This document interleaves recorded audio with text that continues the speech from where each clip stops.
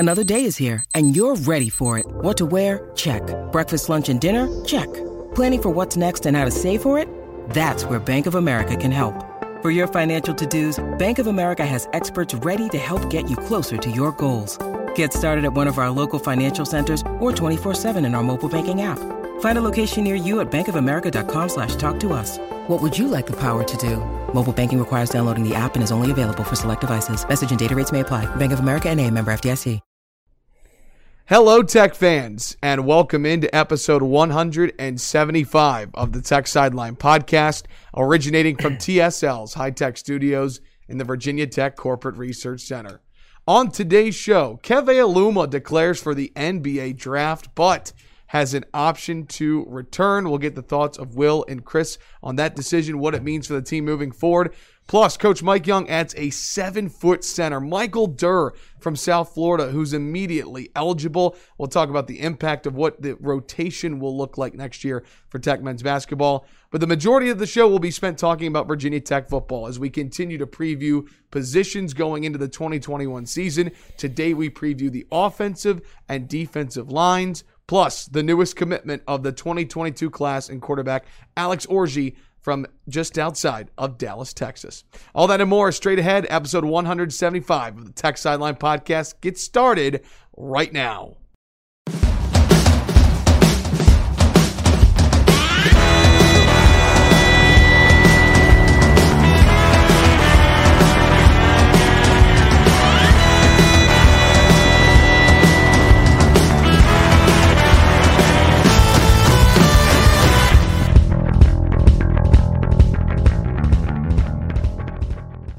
Whether you are watching live or archived on YouTube, listening on the following platforms: Apple Podcasts, SoundCloud, Amazon Music, Spotify, Google Podcast, or on Stitcher, we're so glad that you could join us as we record on Monday morning, April 12th. Our crew today, as always, to my left on the podcast set, our managing editor at Tech Sideline, Chris Coleman. Across the way, our founder and general manager, Will Stewart. Behind the scenes, the best podcast producer in the land. He is Malcolm Stewart. And I'm your podcast host, Evan Hughes. Great to have all of you with us. Looking forward to getting through what is a jam-packed show today. Will, we have a new feature for those that are watching on the podcast today because we're really trying to get those likes for people to like on the watching and to subscribe. So what should people do right now if they're watching? People should like and they should subscribe. And if you're watching, you're seeing a pretty cool animation, right, Malcolm? Nice. Yeah, good. Malcolm. See? Nice. See, he really is the best producer in the land. That's what I'm saying. I mean, he does it all, and that's a nice little addition. And be sure to comment. Oh, he called me last night, yes, and also comment. He called me last night and told me he put together that animation, and I'm like, see, that's good, because when you were first doing the podcast, you were kind of innovating, and I feel like you've been resting on your laurels lately, so it's nice to see you, thinking and pushing the envelope. He's working after hours on a Sunday in college. I just want to put that out there. I mean, right. the grind doesn't stop. Tech Sideline Podcast is presented by Campus Emporium, Southeast Regional Training Center. Go to southeastrtc.com today to find out how you can get involved with Virginia Tech wrestling. Quickly, did you guys see the big news last week that Corbin Myers is returning for another year next year? That doesn't surprise me just from the way he was talking about he missed not this past season, but the one before with injury. And he did a little deer wrestling thing. They were running these deer wrestling things during the NCAA championships where they had wrestlers from around the country kind of write a letter to the sport of wrestling. And his letter was basically, when I was out, I really missed it. And that's not true of all athletes. Some athletes, when you do what I call taking them off the treadmill, when you take them out of the grind, they're like, I don't want to go back. And some are the opposite. He was the opposite. He really missed it. He missed the camaraderie, the work, the routine. And so I'm really not – I'm happy that he's coming back because he was – well, he was finished higher than any other wrestler at the NCAAs this year. All-American. Yeah, and he made a huge jump, from his last season to this season. So I'm not surprised, and I think that's great news. That's southeastrtc.com today to get involved with Virginia Tech Wrestling. Tech Sideline Podcast is also presented by Anytime Fitness. Each new member gets a free fitness consultation when you choose Anytime Fitness, and a program is designed for you. Sign up for $1 through your first billing period. That's a terrific deal. You can call 540-951-1340. That number again, 540-951-1340. Ask for Tyler and tell him that Tech Sideline sent you. A lot to get through today. We're going to be talking Hokies hoops, Hokies football, and worth mentioning a little bit later, we'll talk about the hammering Hokies. And Chris, we've mentioned before on the podcast that that's a term that's always been around Tech baseball, but I think it's fair to say hammering Hokies has a new meaning this year, especially this weekend. Yeah, home run records for a whole series, right? Was it 9, 10? 10. Wound up being 10. Wound up being 10. It's a lot of home runs for 3 games. And that's the record for home runs in an ACC series or A series? ACC series. Okay. And we'll talk about that a little bit later because there's been a lot of big stats that have been put out from this weekend from Damian Salas, not just about the series itself, but also that, well, how does this sound? Virginia Tech leads the Coastal Division by 2 games. 2 games. In April. It's the first time Virginia Tech, I believe, has won 9 ACC road games in one season. Yep. It's the first time they've ever been 7 games above 500 at any point in the ACC. One time in 2010, they were 6 games above 500, and they made the NCAA tournament that year. They lost in the Columbia Regional. Even their team that hosted in 2013 as a number 1 seed was only 16-14 in the ACC. Yeah. So to put that into perspective of what this particular team I just doing. know that a few weeks ago they were 6-6 in the ACC, and they're 14-7 now. They've won 8 out of their last 9. And I don't care who you're playing in baseball. Winning 8 out of 9 means you're hot. Well, believe me, we'll spend a lot of time dedicated later in the show to talking about a team that's ranked in the top 25 in multiple polls, has a chance to win a Coastal Championship, and has arguably their biggest series of the year coming up this weekend in Blacksburg. We'll spend a lot of time talking about the hammering Hokies on the baseball side and the softball side because there's a lot of good with those 2 programs. We'll get into football talk. We continue to preview different position groups heading into the 2021 season. And actually, it has been announced that the football opener against North Carolina is now set for Friday, September 3rd. I was looking on Hokiesports.com. Well, we knew it was either going to be a Thursday or a Friday. And yes. So Friday night. So Governor Northam, it is in your lap now. It is all up to you. A full-lane stadium on Friday night. Well, I'll just say this: the first time that the Dugout Degenerates became a student section for Tech baseball, and how loud that place has been, I can only imagine the environment that we've seen at English Field with a 1,000-person capacity. It'll be a lot of pent-up energy in Lane Stadium that night, I would say. No doubt. I couldn't think of a better opponent. Well, we'll talk about the offensive and defensive lines today, 2 experienced groups. We will go in depth about a couple of transfers that have come in. We'll get to that a little bit later in the show, as well as the commitment of Alex Orji, the 4th commitment and 2nd quarterback of the 2022 class for Virginia Tech football. But we begin the show today talking about Virginia Tech men's basketball with an addition of Michael Durr, who transfers in from South Florida. And I know this excites a lot of Tech fans, Chris, when you see in the 2nd year of Mike Young making the NCAA tournament, the development of a lot of pieces, but it felt like the fans and the message boards like, gosh, can we get any bigger? Can we get a big man? And they've got one in Michael Durr, 7 feet tall, averaged nearly 9 points and 8 rebounds per game this past season. How does the addition of Durr change the system for Virginia Tech for the better? I think it, assuming Keve Aluma's on the team next year, we'll get into that later, I think it provides some versatility with where you can play him. And this could have been the case this past year if Pimsel had been healthy the whole year. But Durr being a 7-footer, you can now play Aluma at the 4 spot, which is the position he actually played at Wofford. Is that right? Yeah, he was the 4 at Wofford, I believe. And you could do it matchup dependent. We all saw how Justin Mutz dominated UNC because UNC basically throws a center out there at power forward, and Mutz can beat guys like that off the dribble and score 25 points or whatever it was he scored that night. It was a lot of points. But when he goes up against a bigger guy who's also really athletic, then he struggles, as we saw against Florida, right? Right. So you have the option now Matchup dependent, of course. Maybe Keve Aluma gets most of his minutes some games at power forward. Maybe against other matchups, he gets most of his minutes at the center spot. So it just gives you versatility in your lineup and who you're facing, depending on who you're facing, I think. And that we would have seen some of that this year if Pimsl didn't get hurt. But at the same time, Durr is a better player than Pimsl. Is 7 feet tall and 250 pounds. Yeah, those are always fun numbers to read if they're on your team. So that's what I like about it.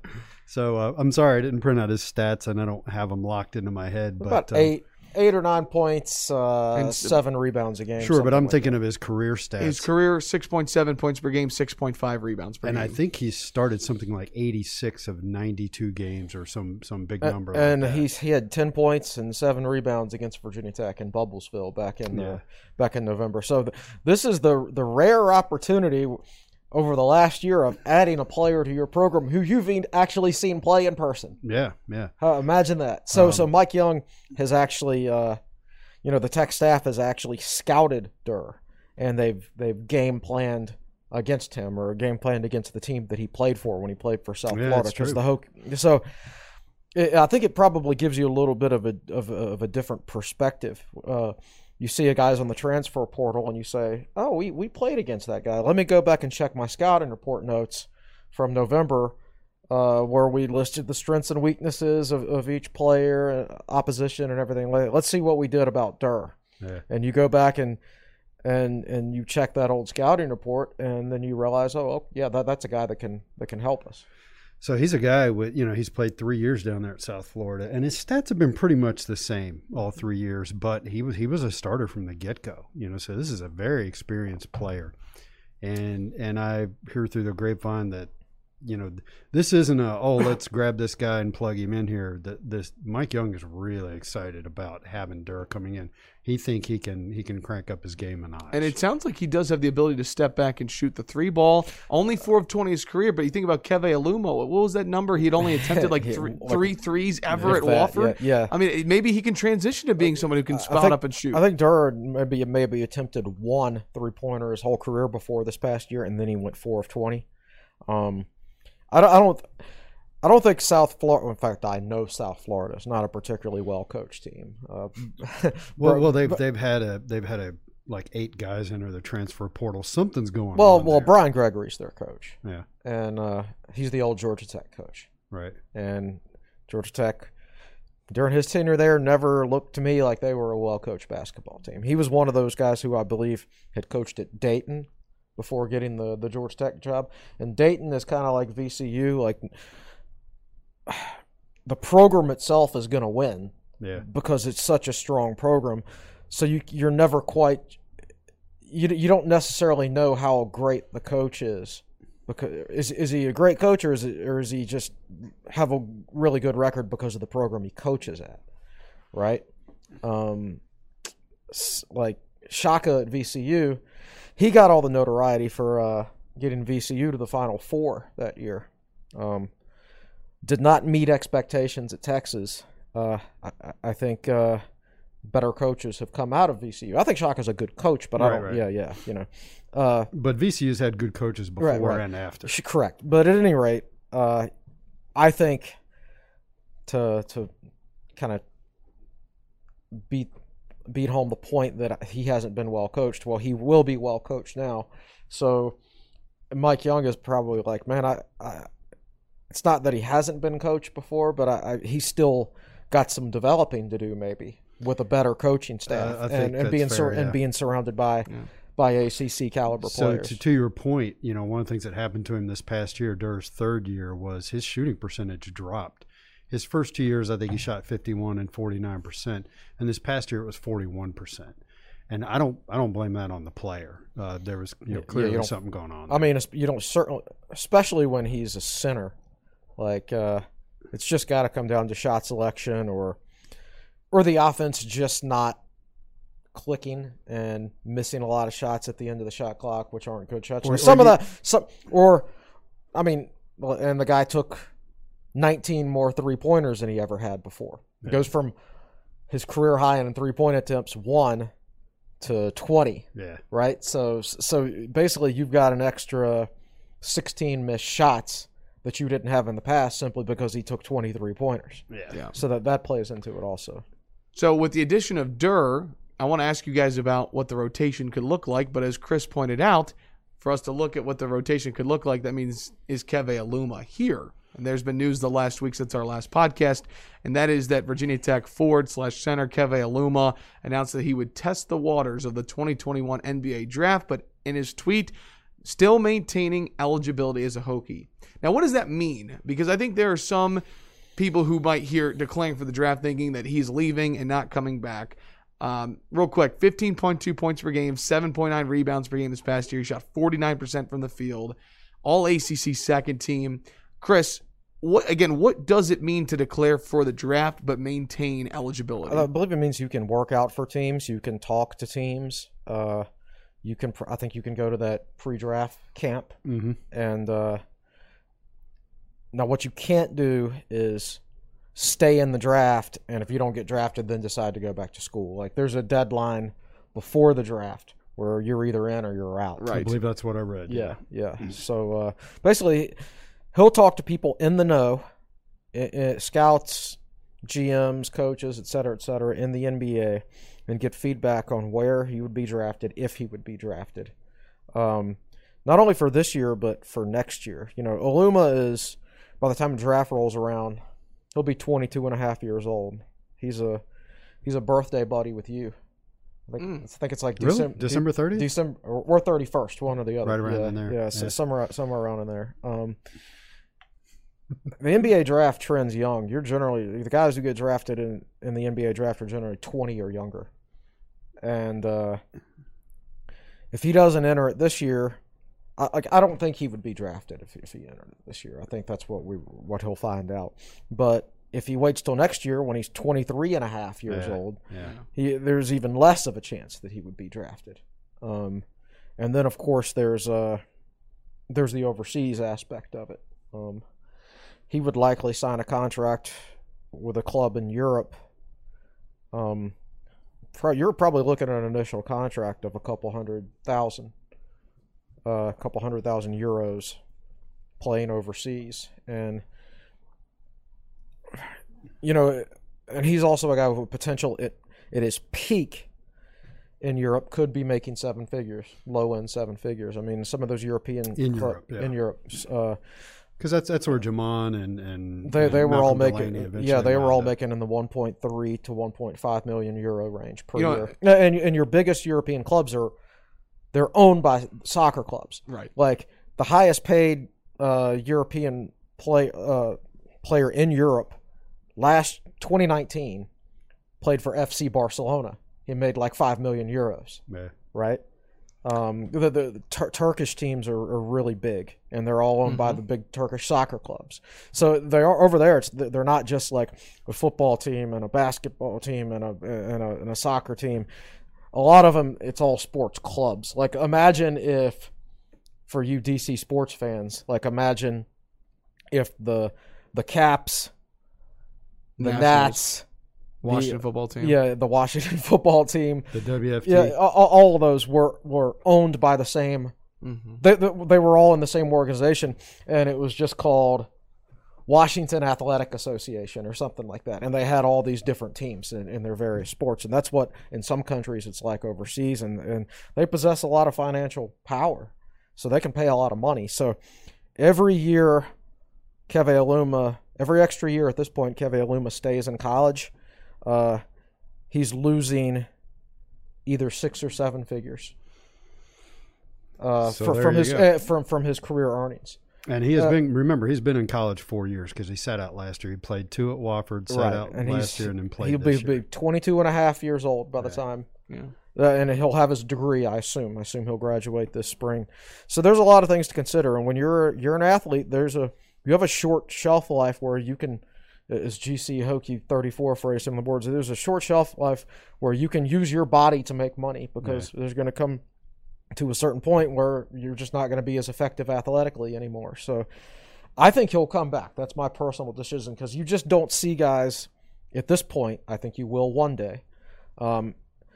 you don't see guys saying, you know what, I'm just going to leave early, and I know I'm not going to go to I'm not going to play in the NBA, but I'm going to go ahead and sign in Europe and just start making money as quickly as possible. Mm-hmm. You don't see that very often. I think you'll see it one day, particularly if the sport continues to grow overseas like it has recently. And I also think, on a side note of that too, if college basketball waives the one and done rule, which it sounds like there's momentum of that potentially one day happening, where players can go from high school to the NBA draft, and you have those older players that might take all 4 years of college and then go play in Europe right away. By the way, Malcolm Delaney is a prime example of somebody who went to the European route and then played in the NBA for 3 to 5 years and made good money as a backup point guard with the Atlanta Hawks for a couple of years. Yeah. So, I mean, you can make that jump from European to leagues to the NBA. But Zabian Dowdell did it too. Yeah. Played for the Suns back in the day. Will, it does seem like, though, to be able to get advice from these top scouts, I mean, it seems like this is a good decision for Aluma, correct? Yeah. So Virginia Tech students will, let me put it in terms you'll understand.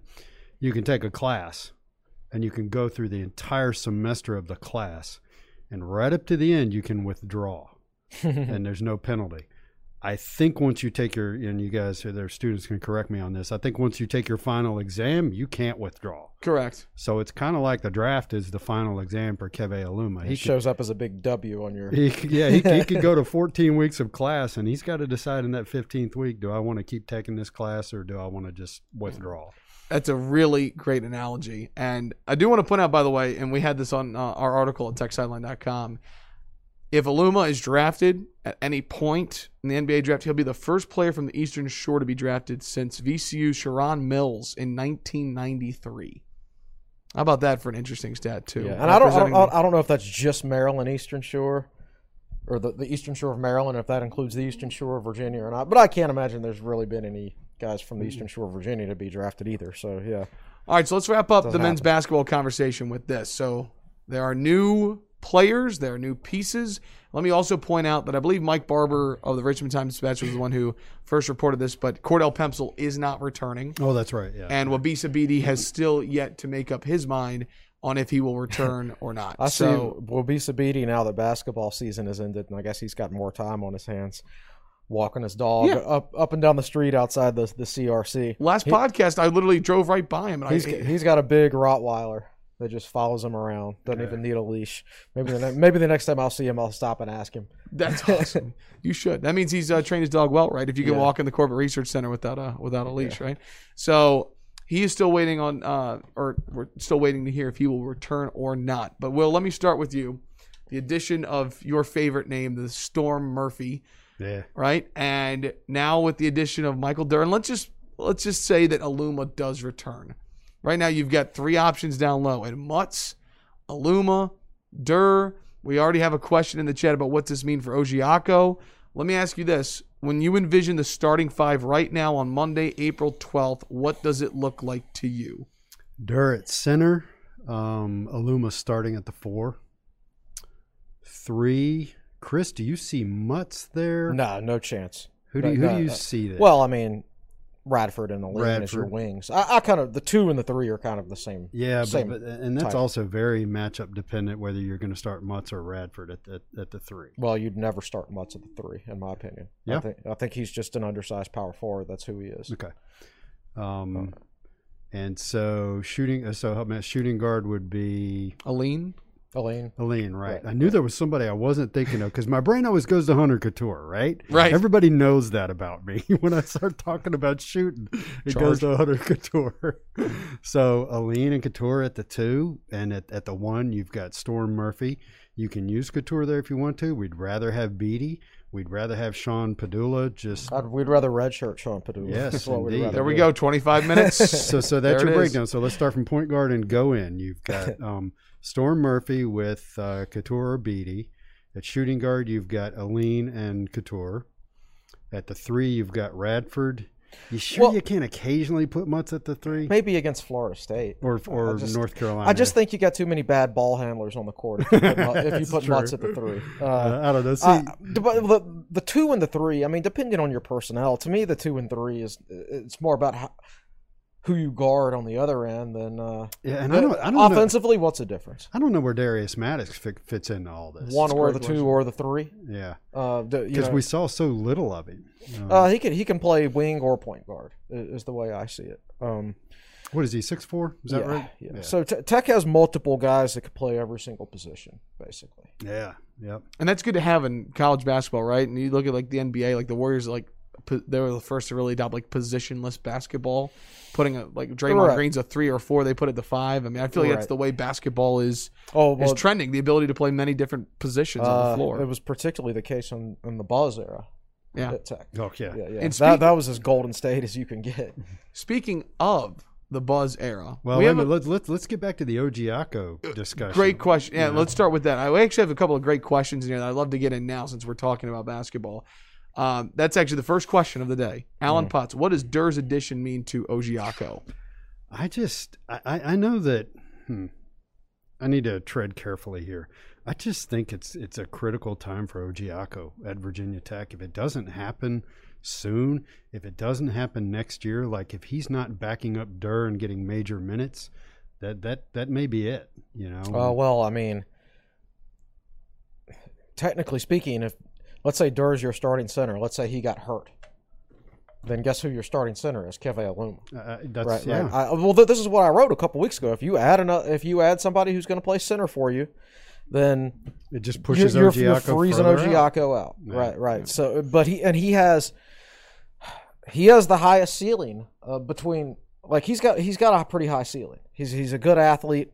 He works really hard. You couldn't tell it this past season because he didn't get an entire preseason. Yeah, he missed the entire preseason in the first month of the regular season, and all those non-conference games. Right, exactly. So he didn't have the proper developmental offseason that you would like. But he's gotten to the point, I guess he's 20 years old now, where he needs to play to develop. I mean, every player in whatever sport reaches a certain point in his career where practice, yes, it helps, but it's more about keeping you sharp and keeping you in game rhythm. And that makes me think of Malcolm's AAU basketball career, where it was mostly practice. Right. But anyway, it's a critical time for Ojiako. Yeah. So he's got to. He's got to have a really good off season. Well, number one, he's got to stay healthy, completely healthy. Yeah, exactly. Now, if Mike Young sees Aluma as a full-time power forward and will play no minutes at all at the center spot, then Ojiako is the backup center, and this isn't an issue. But that also slides Mutz to the bench. So somebody's minutes are going. A very productive player. Right, exactly. But it's good to have all these options, but at the same time, you also have to recognize, like if Ojiako came out and hit the portal tomorrow, I would not be surprised. And I'm not saying he is. I don't know what's going on. And we're not saying he should. Right. I don't know what's going on through his head. But I do think at this point, languishing on the bench doesn't do anything to him from a player development standpoint. I'm going to use Johnny Hamilton as an example here. Johnny Hamilton was a JUCO recruit who came in and played maybe 8 or 9 minutes a game under Buzz. I guess it was the year Tech made the NIT, so Buzz's second year. Hamilton's a 7-footer, good athlete. Great athlete. Good athlete. Great shot blocker, everything like that. He could jump and run and rebound. Wasn't really a fit for what Buzz wanted to do offensively. Transferred to Texas A&M. Corpus Christi, maybe? I don't know. Like I don't know. Some school in Texas. Evans in the middle of looking it was the Division I school in Texas. But at any rate, he went down there and started and, averaged 12 points, 8 or 9 rebounds a game. In the conference championship game for his school, he had like 24 points and 13 rebounds or something like that. And he actually got he played, I think, a little bit in the G League, and he now is on the roster for one of those big Turkish basketball teams. And this is development that never would have occurred if he had stayed at Virginia. If he had stayed at Virginia, if you're a scout for one of those big European clubs and you're trying to figure out who you need to scout and everything like that, and you're just a lot of times it comes out to pure numbers. This guy at Virginia Tech is averaging 9 minutes a game and 2.2 points per game. Yeah, we're not going to scout him. Oh, look at this guy for Texas A&M Kingsville or whoever he played for. He's averaging 12 and 9, and he just had 23 points and 14 rebounds in his conference tournament championship, which I watched on ESPN. I think that guy can help us. I'll scout him. Yeah. Right? So languishing on the bench at Virginia Tech does not necessarily do it. I mean, these guys aren't necessarily thinking about. I mean, they got their whole career to think about. Basketball isn't. I mean, these days is such a worldwide sport. You can't think of it in terms of 4 years in college and then if I don't make the NBA, I'll just go get a job. Mm-hmm. You have a chance to make a lot of money overseas. So, from a basketball career perspective standpoint, to these guys, Virginia Tech is just one portion of their basketball career. And if they don't do what's best in the short term, then there won't be a long term. That is correct. There you go. All right, we have a couple of great comments, which one we will get to a little bit later. I'm going to tease something for YouTube questions towards the end of the podcast, and it comes from Roddy Adams. And those in the chat can answer his question. You guys can think about it. Do you think VT should amend the requirements to get a banner in Lane or Castle? The national award is just too strict, especially in basketball. J-Rob and Malcolm should be up there. So we'll think about that. You guys will answer that question a little bit later. And if you have a question for Will or Chris, we will get to them at the end of the show. But Life Learner says, let's get to football in the chat. So let's do that. Let's transition from basketball to football.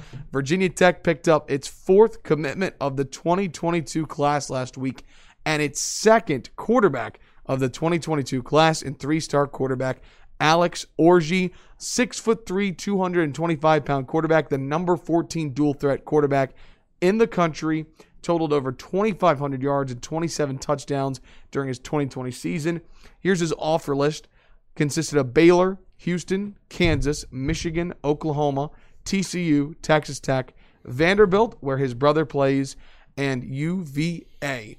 Chris, I'll get your initial thoughts. You wrote the article. It's up on TechSideline.com. Your thoughts on Alex Orji. He's a big guy, 6'3", 225. Yes. He's a smart guy. I think both his parents went to Vanderbilt. His mom's a surgeon in the Dallas-Fort Worth area. And I think he actually has two brothers that go to Vanderbilt. That go to Vanderbilt. Yeah. So, smart family. I actually like what he did with his Huddle film. Like, he's got his complete highlights on Huddle, but he's also got this extra highlight tape that's like 4 or 5 minutes long that consists only of his RPOs and quick game throws. So he's got a pretty good idea of what certain amount of college coaches, want to see. Right. So, I mean, it's one thing to look at a highlight tape and see a guy who's a better athlete than everybody else in high school avoid a rush and then run 60 yards or something like that. If you're a coach, you're like, okay, yeah, he's fast, I get it. He's not going to be able to do that nearly as much at the college level. Let me fast forward and find stuff.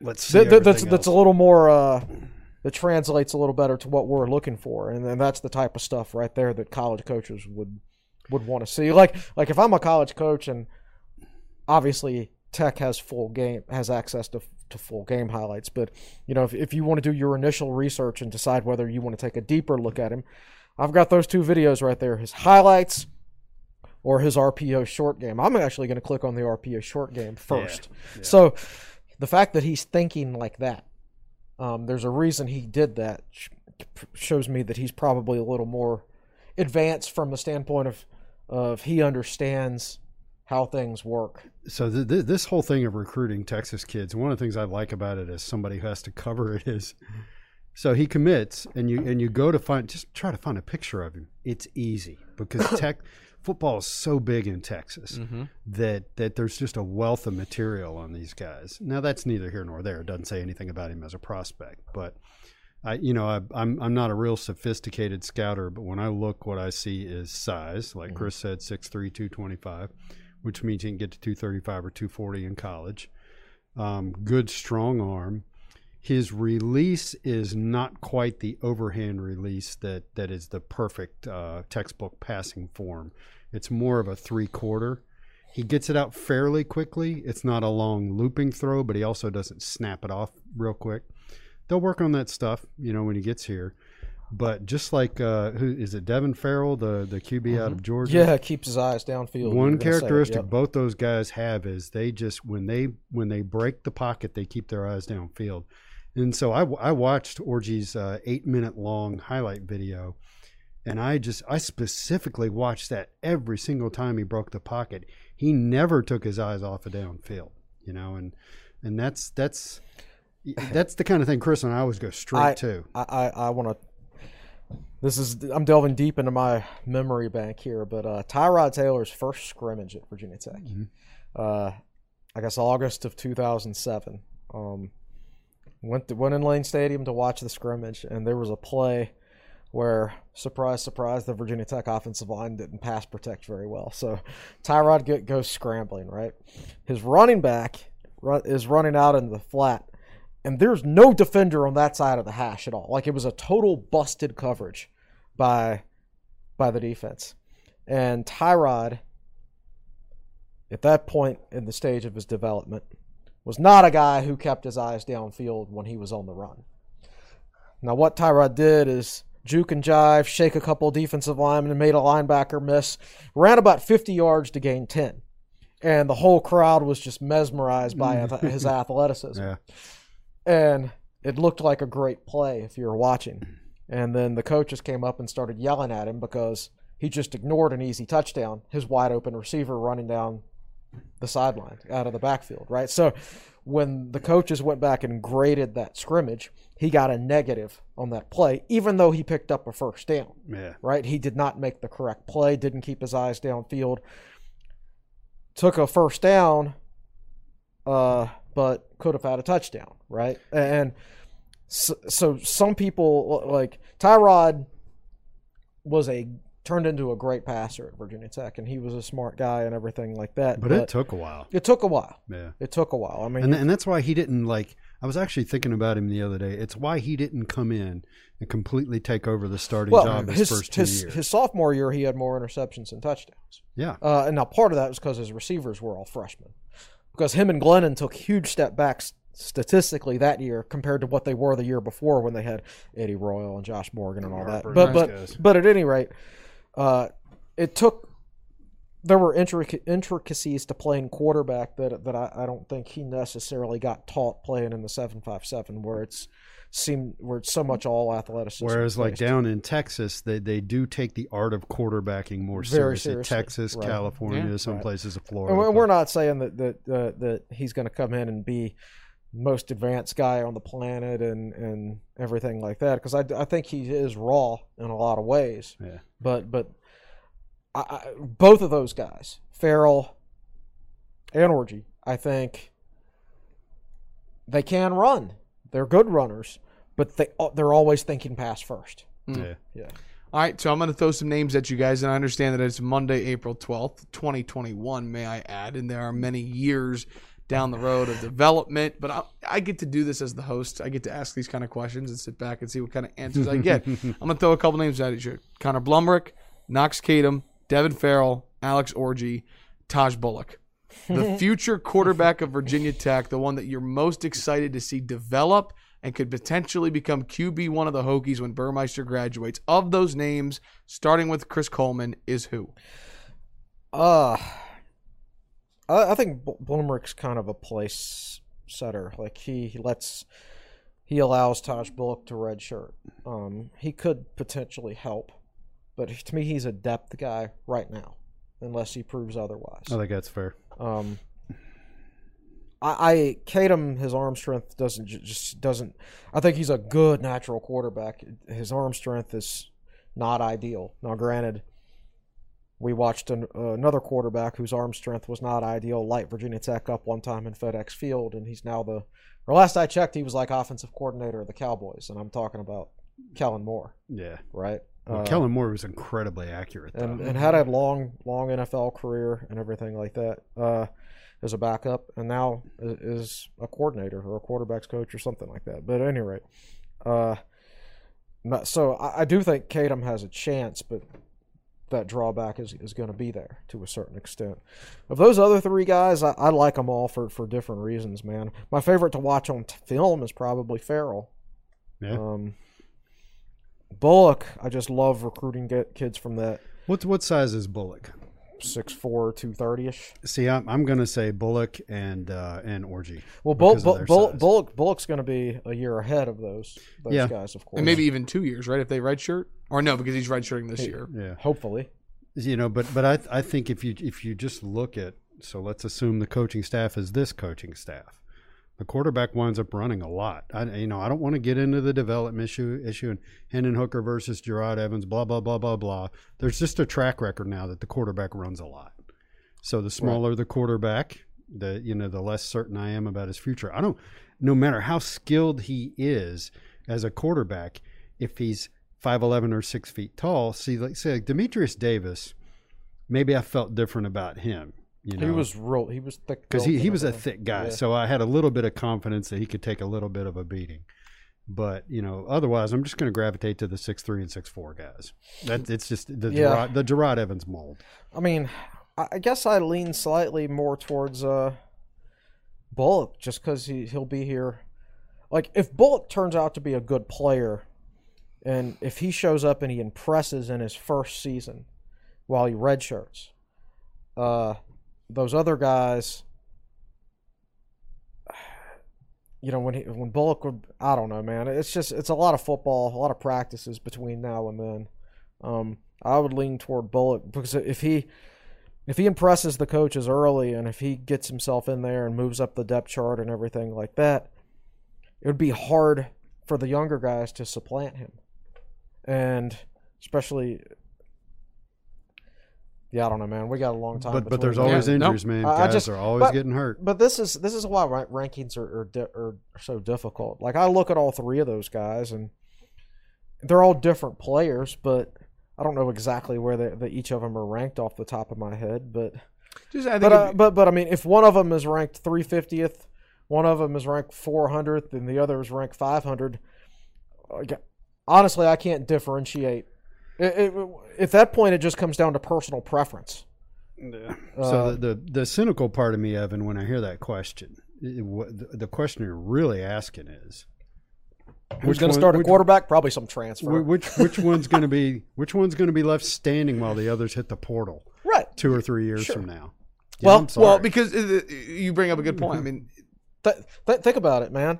I was thinking about this. Speaking of quarterbacks in the portal, I was thinking about this past week. Everybody remembers the 2000 Pitt game when Michael Vick got hurt and his backup, redshirt senior Dave Meyer. Redshirt senior Dave Meyer comes in the game and leads Virginia Tech to a victory. These days, Dave Meyer would not have been playing football at Virginia Tech anymore.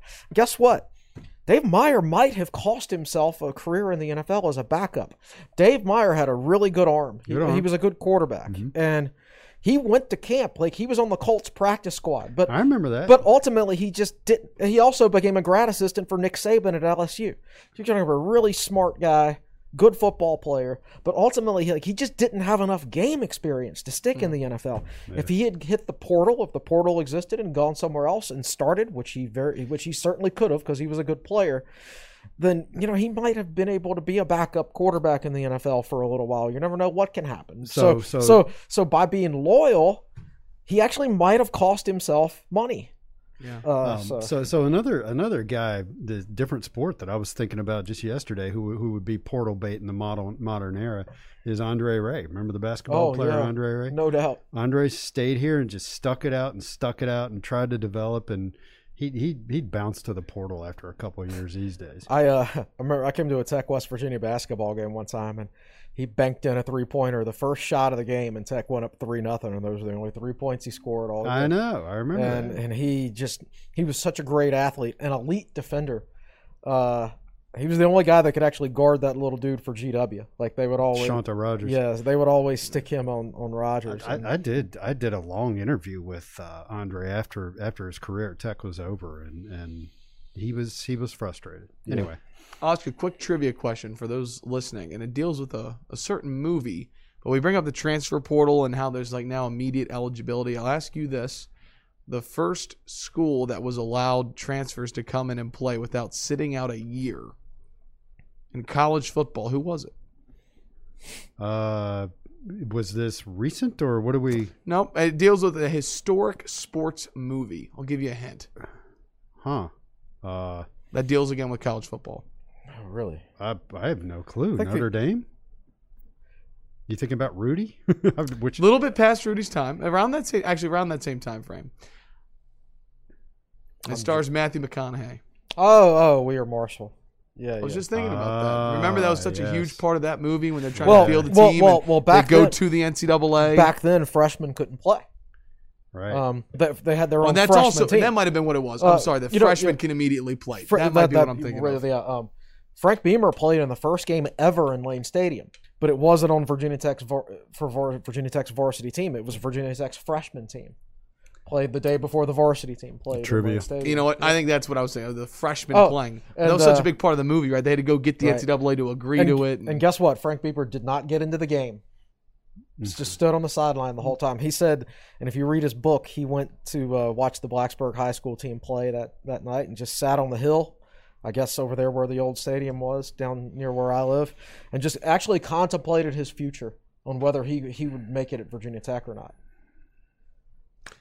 Well, thank God he didn't go anywhere. Can you imagine if Frank Beamer had hit the transfer portal because he didn't play as a freshman? I'd be doing something else for a living, that's for sure. Yep. All right, well, as our title of the podcast is Offensive and Defensive Line Breakdown, don't worry, we're going to spend the majority of the time talking about them and what the preview looks like for those position groups. Again, it was announced today that the season will start on Friday against North Carolina in August. I don't have the exact date in front of me, but a Friday kick, North Carolina and Virginia Tech. September 3rd, I believe. Maybe it is September 3rd. Yes, that sounds right. September 3rd. I think that's right. But offensive and defensive line, two important position groups. What do they look like going into the 2021 season? We'll talk about it coming up. Episode 175 of the Tech Sideline Podcast continues after this quick timeout.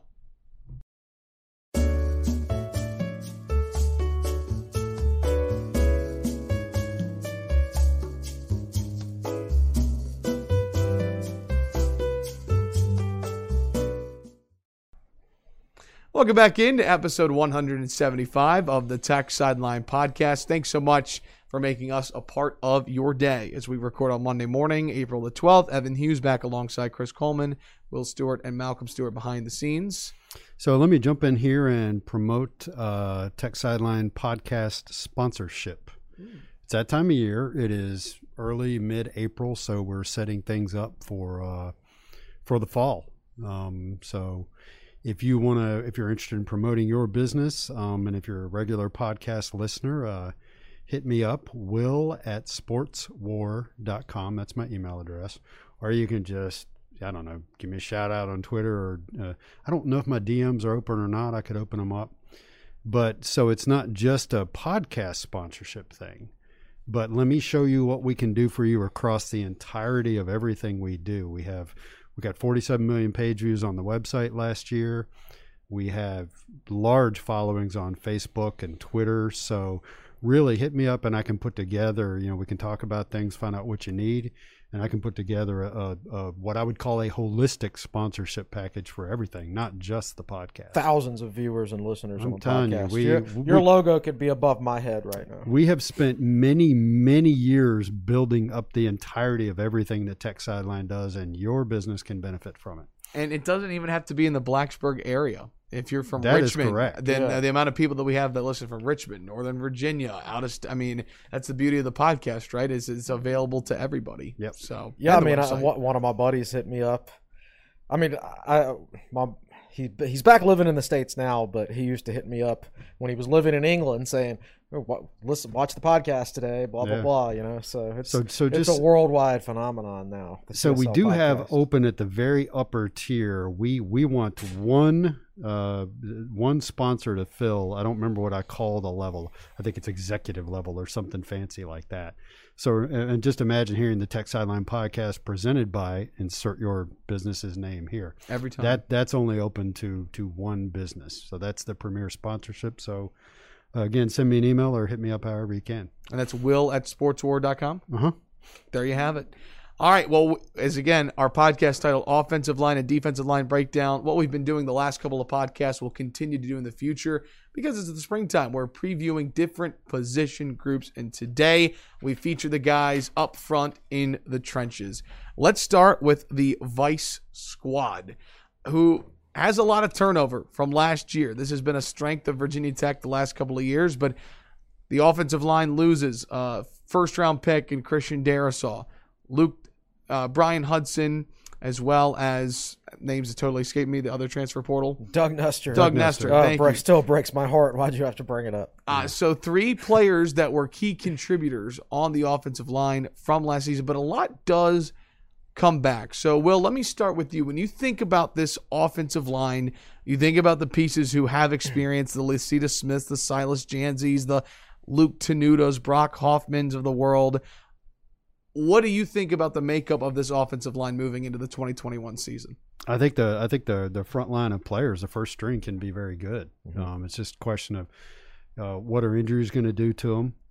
Like I remember when you're watching Silas Janzi play, and he's a good player, but he was injured. Yeah, it was the beginning of 2019. Yeah. That's when he was not playing well at the beginning of that season, probably playing hurt, and then Tenuta kind of came in and took his spot. Yeah.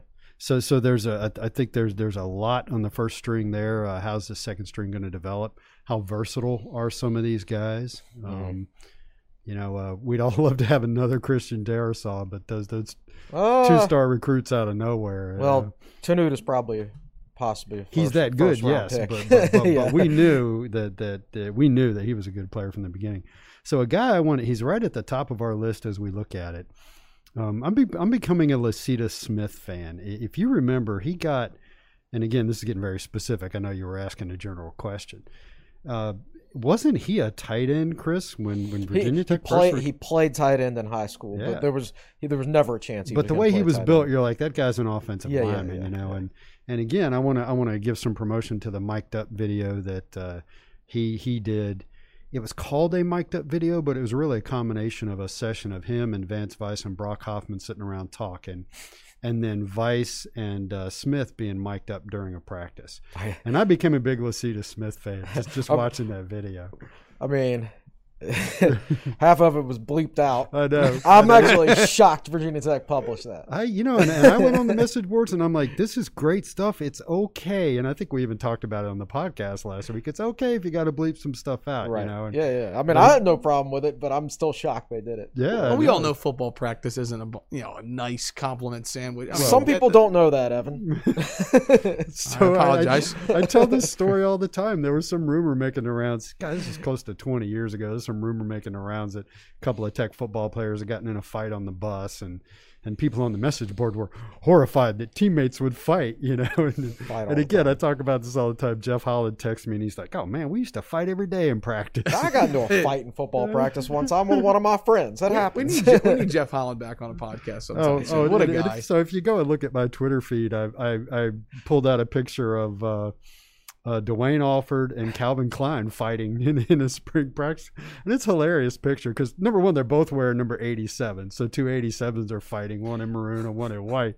And Bud Foster's just kind of looking at him. He's got this growl on his face. Jack Tyler's laughing. Jack Tyler was a linebacker back then. He's going to smile. James Hopper, who's a little 170-pound defensive back who by now is a grad assistant, he's in there trying to break it up. These 2 linemen, basically. He's got 2 guys who are 250 pounds. He's like, man, you don't pay me much money to jump in here in the middle of this. So I put that thing on Twitter occasionally, probably every few years, and Dwayne Alford always finds it and just laughs at it.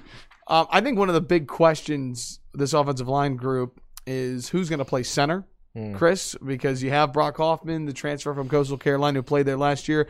What does the addition of Johnny Jordan do to this offensive line? It moves Brock Hoffman to right guard, most likely. And that's a position he did play at Coastal Carolina. He can play guard or center.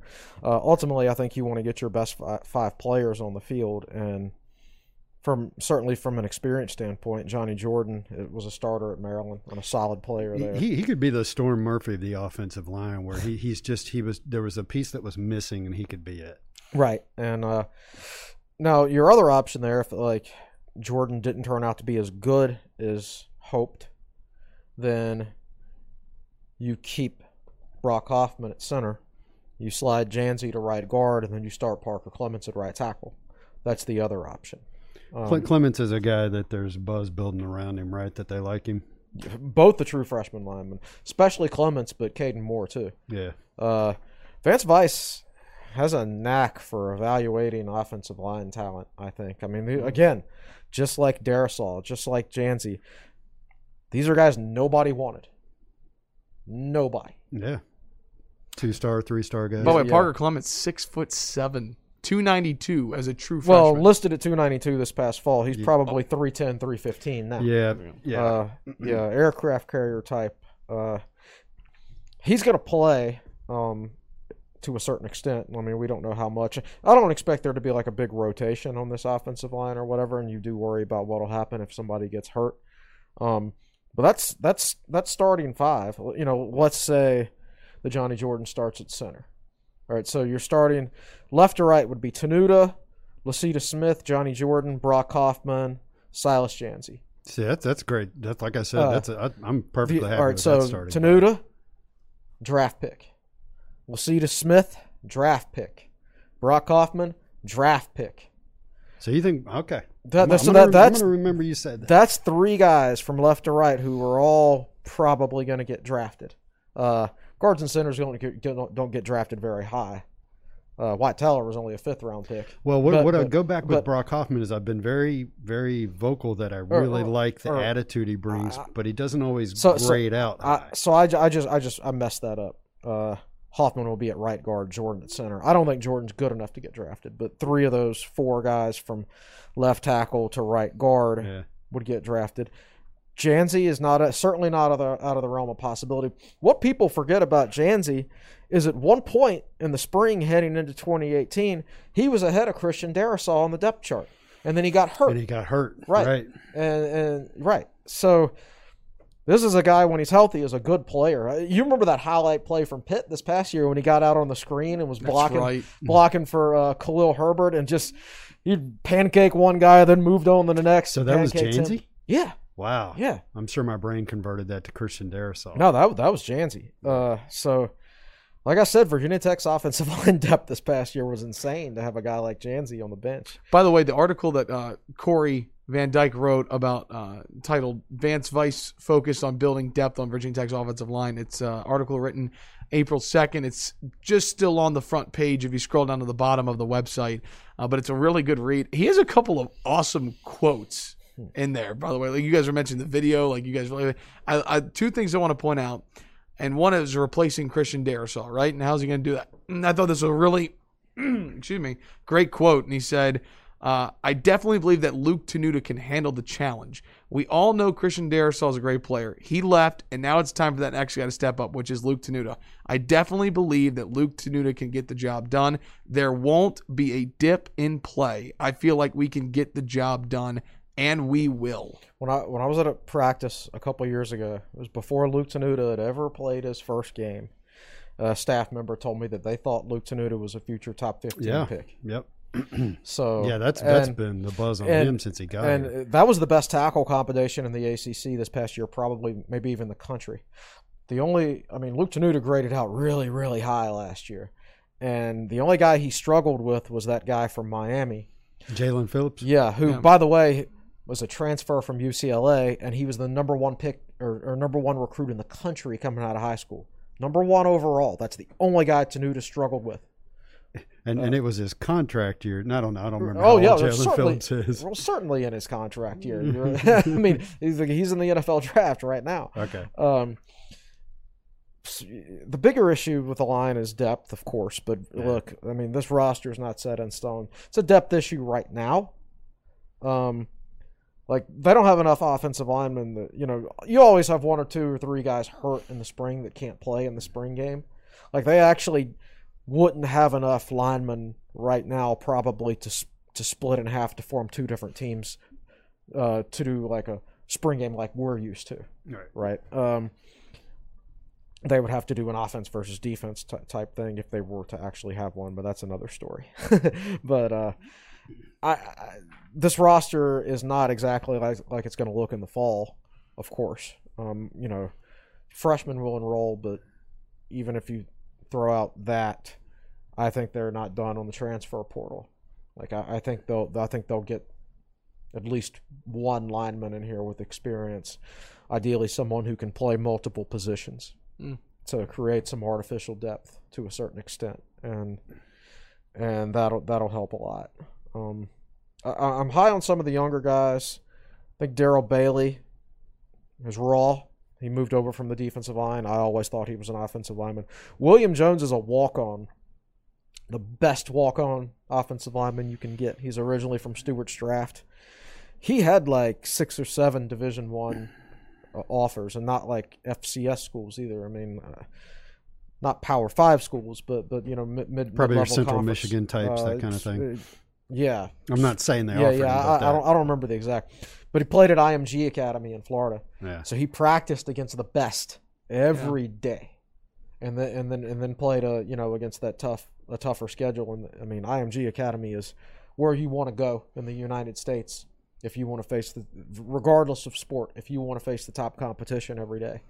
And this is a guy originally from Stewart's Draft, right off the 81 exit if you're going up towards Charlottesville on 81. Yeah, so, I'm well familiar with that area. I've always wanted to take that exit because I look like it might be pretty scenic, but I've never done it. Well, so I think that's either Route 11 or 340 that runs through Stewart's Draft, but I've driven that many times. I get off and I do 11 and 340 instead of 81. At any rate, he's 6'6", 286. I'm not saying he's going to play this year. He shouldn't. But he could potentially redshirt. Always be redshirt. Yeah, he'll wear his red shirt. But I think he's a guy to keep an eye on. Okay. All right. Well, let's transition from O-line to D-line because I feel like this might be the most experienced, intriguing, and exciting position group that Virginia Tech football has going into the 2021 season. What about the defensive line excites Will Stewart the most? On an individual level, Jordan Williams. On a position level, defensive tackles. And Chris went into a lot of detail about that in a recent article about how there's just – so here's a defensive tackle list. Jordan Williams is his kind of the headliner there, I think, because he's a Clemson transfer. I don't want to slight any of the guys that are already in the program and have done a great job, but so beyond that, you've got Chris, you see the starters as being Jordan Williams and Kendricks. Not Kendricks, Pollard. Yeah. Pollard, yeah. So that's interesting because most people might think Deshaun Crawford instead of Norrell Pollard, but it could be. It could be if Crawford gets back to his 2019 form. I mean, the guy was hurt all this past year, and then he tried to play against NC State. Don't get us started there. Don't wind me up. Let's not go down that road. So the biggest thing is Norrell Pollard's still listed at 6'0", 265. Because they don't update weights in the spring. They only do it in August. But we saw him at that April 1st practice, and he looks big. So he looked about the same size as Crawford. Crawford's listed at 290. We hear 285 for Pollard is a more accurate. Yeah, and Crawford is like thicker through the ankles and knees and things like that. Pollard has a lot of muscle on him, So it's interesting because Chris talks all the time. We talk all the time about how Pollard was a better fit for the Charlie Wiles type defensive line. Charlie Wiles, Bud Foster, and so.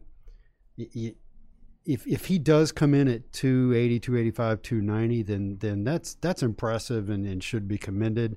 It's a lot of work to try to reshape his body and position himself better for a different scheme. Yeah, absolutely. This is actually going to be a similar discussion as basketball. When I look at this group of defensive tackles, and we'll talk about ends later, but I want to talk about tackles right now. I see a group of players, some of them at least, it's almost, you could almost go with a matchup situation. Right. Like it's 3rd and 2, they're likely going to run it down your throat. Then your 2 defensive tackles in the game are Jordan Williams, 310. Well, I think he's down to 300 now, is what they said. I think that's what he said. But anyway, he's your biggest guy, your longest. He's listed at 6'1". That's a typo. That's inaccurate. He's 6'4". And then Josh Fuga, 6'2", 323. Those are your big run stuffers.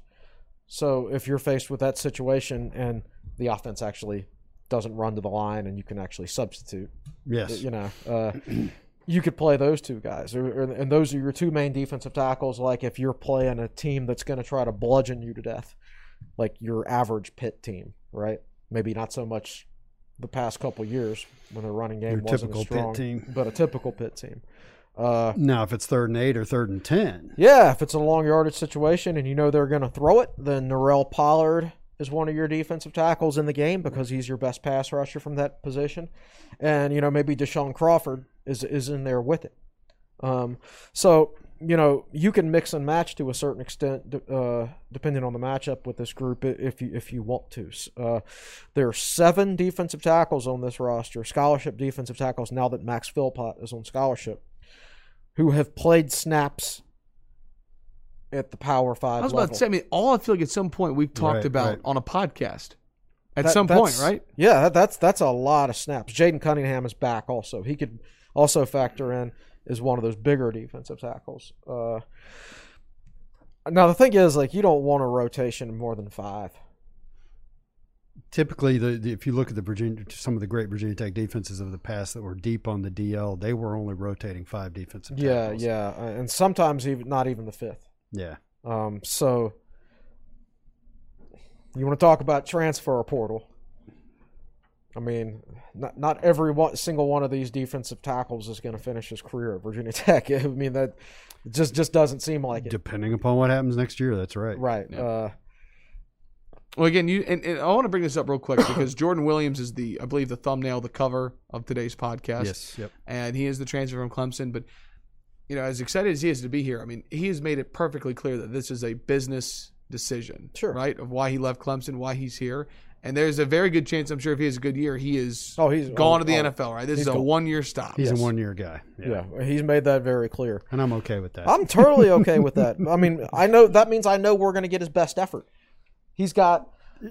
Because, as we said earlier, it's his contract year, man. Yeah, and that's a good point. It is. You're right. Not only that, but if and when the guy gets drafted, they're not going to say he's from Clemson. They're going to say, so and so selects Jordan Williams, Virginia Tech. Right, just like when Doug Nestor gets drafted, they're going to say Doug Nestor, West Virginia. God, I can feel the pain in Chris's voice when we bring up Doug Nestor and Brian Hudson.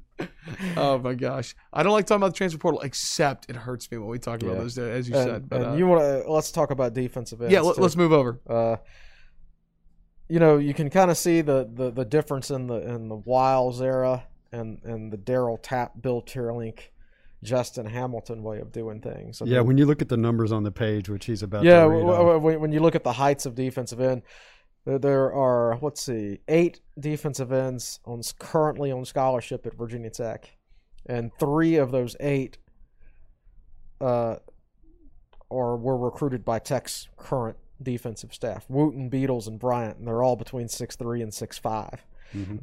The other 5 guys are 5'11", 6'1", 6'1", 6'2", and then Barno's 6'6". Right. Barno's the rarity there, and I still think there was some Justin Hamilton influence on Barno. Yeah, on the part of Barno, because he was recruited as a linebacker. Remember originally, So I feel like there was some influence there from J-Ham to a certain extent, even though he wasn't the defensive coordinator yet. Or certainly I think maybe it's one of those deals where Justin Fuente knew Bud Foster was on the way out, and he probably had it in the back of his mind that he was not going to retain Charlie Wiles at the time, so he was just going to recruit whoever the heck he wanted that year. Right. Despite, I think he exercised more control in the type of personnel Tech went after defensively then. But when Barno was recruited, was there ever a possibility that they thought he might be an outside linebacker, backer? Well, he played backer. He redshirted his backer. There you go. Yeah. So, but they had to talk him into moving to defensive end. They wanted to move him to defensive end immediately, and he didn't want to do it. Yeah. Took him a whole year to convince him. But there's a lot of experience here. Belmar has played a ton of snaps. Barno now played a lot last year. Jalen Griffin's played a lot. Ty Garbutt's played a lot. Robert Wooten got some time on the field last year. Your boy Eli Adams has played some. So there's 6 defensive ends with snaps at this level. And you foresee who is being the starters at end? I would, if I had to pick right now, it'd be Belmar and Barno. Belmar was still not a full go in the practice we went to. He had a head injury last year that kept him out for over half the season. I guess that means severe concussion. I really don't know.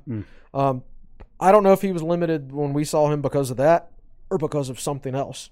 But if for some reason he can't go, then, well, my goodness, you turn to Ty Garbutt, who who has been a starter for Virginia Tech in the past. And I don't think he's an ideal starter, but he can be serviceable. And so could Jalen Griffin. But I think if Belmar is 100%, then he and Barno are your best options there. Now, Chris, did you get a look at Barno? Because I looked at him in the practice on April 1st, and I did not think – we always talk about can he get bigger. He didn't look bigger to me, but I didn't see him at all. Okay, yeah. I know, and I could be wrong. Yeah. You know? Is it fair to say that Barno is somebody who has arguably the highest ceiling of any defensive player for Virginia Tech? I don't know of any defensive player, but certainly a defensive end, unless somebody shows us something we haven't seen. Well, I think Beatles has a high ceiling too. Beatles, I'm not going to say he's as good an athlete as Barno, because hardly anybody's as good an athlete as Amari Barno, but he's going to be bigger than Amari Barno. He's going to have a better blend of strength and athleticism, I think, long term than Barno, or he has the potential to. Now, Barno, for his size, if you go back and watch the tape, he's a lot stronger than a 6'6", 235-pound frame would suggest. I just remember watching Barno at the very beginning of last year and being worried because he did not look strong, and then a few games later he did. Right? Yeah, he didn't look it until you actually saw him play. Well, that's at 235. He can get to 255. But I saw him get pushed off the line a little bit in the first couple of games, and then that stopped. Right. And he was fine after that. Sometimes getting pushed off the line isn't necessarily about strength. It's about you're just not experienced enough to get your hands in the right spot and everything like that. You got to learn how to play. All right, so you said Jordan Williams, one of the players you're most looking forward to on the defensive tackle. Give me one defensive end when Tech plays the field besides Barno. I was about to say besides Barno, because there are a lot. I mean, you think about the hype that came in around Wooten and Bryant when they were recruited. Here they are, their second year in the program. Beatles was my favorite as far as all those guys go. I think he's still so raw, though. I don't see him playing that much this year. But, hey, he can still redshirt, right? Yeah. Yes, that is correct. Yeah. I like Beatles, just from the way he presents himself on social media, his enthusiasm for the team. I've heard he's a really hard worker, too. Yeah. He's 6'5", 232. And you know how I've been talking all the time about how he reminds me so much of James Gale and Chris Ellis from a physical standpoint, and I could see it when I finally saw him in person a couple weeks ago. But I guess it was Daryl Tapp who did kind of an exit interview with, I guess it was Andy Bitter, and Daryl Tapp literally said Beatles is a guy who can be like James Gale and Chris Ellis, and I just felt so validated because Daryl Tapp said exactly what I had been saying. But so I would go just simply because I don't know how much Beatles is going to play this year. I'll go Belmar. Belmar's a guy who had 3 sacks against Duke last year. He had 3 sacks. He was playing really good football for Virginia Tech at the beginning of last year, and then bam, he got hurt. It was like the 3rd play of the game against Wake, I think. So he hardly played at all last year when you really think about it. But he was playing very well when he was there. So if he's healthy, then I think the simple fact that Barno will be on the team and in the lineup will help whoever's lining up at the other defensive end spot. So for me, the 2 guys I'm going to keep an eye on, I wouldn't say I'm most excited about, but they're just guys I want to keep an eye on, is Robert Wooten and Alec Bryant, because they came in and Wooten got to play and Bryant did not. And Bryant was the 4-star recruit. Yeah. So if you just go by recruiting stars, who would you rather have, Alec Bryant or Robert Wooten? Well, you would rather have Bryant, but so far Wooten's been the better player. Yeah. But I don't think you can really judge any of those true freshmen, and this isn't just for defensive particularly line. Not last year. Yeah, because what you don't know, or what most people don't know, at one point, all of Virginia Tech's true freshmen, I guess they all live in the same hall. The Tech's true freshmen, they don't live off campus. They live in a dorm. And I guess they live all on the same floor or the same hall or whatever, because every single one of them had to go into quarantine during practice last year and missed 2 whole weeks of practice. So in hindsight, it's amazing what Dorian Strong was able to do last year as a true freshman. The guy hardly got to practice before the season even started, right?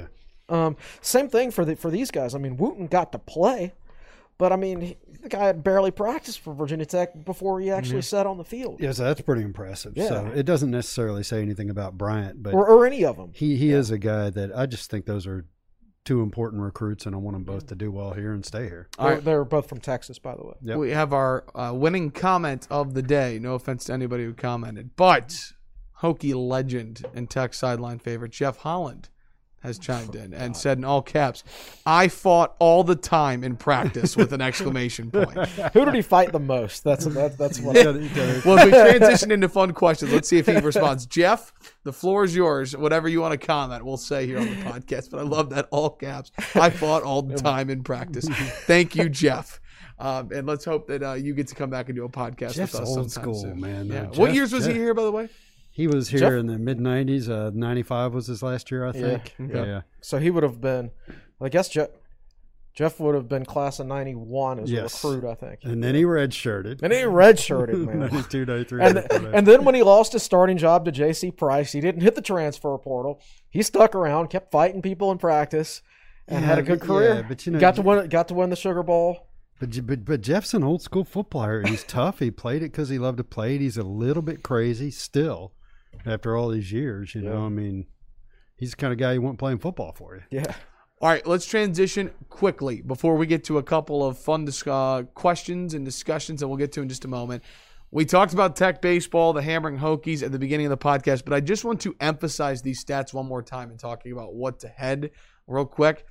Again, with today's win, and these all came from Damian Salas on Twitter, Tech baseball, 7 games above 500. They're currently 14-7, and ACC play for the first time. Previous high was 6 games, May 15th of 2010. They were 12-6, I think. And then 10 home runs this weekend, most home runs in an ACC series in program history.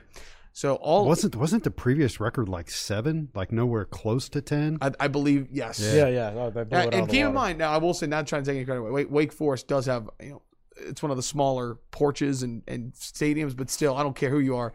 10 home runs is incredible. And so I just want to bring this up. So Tech baseball's in the top 25 mini polls.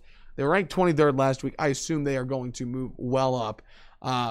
But this weekend, such a pivotal series because they lead by 2 games in the Coastal. Georgia Tech is a perennial power in college baseball. I mean, it's a storied program led by Coach, I believe Danny Hall is his name. And they come to Blacksburg this weekend. 3 games. I think all 3 are on the ACC Network Extra. And most important series of the year. And, Will, it almost feels like if they could take the series against Georgia Tech, they're in the driver's seat to win the ACC Coastal. See, after you said ACC Network Extra, I quit listening. Are you telling me none of these games are on the ACC Network? I don't think so, but I'm pretty sure you've got John Laser and Andrew Wells on the call who will do a terrific job. Going to call all 3. But anyway, I'm sorry. What'd you say after that? But just to me, it feels like you take the series against Georgia Tech this weekend, you're in the driver's seat to win the Coastal.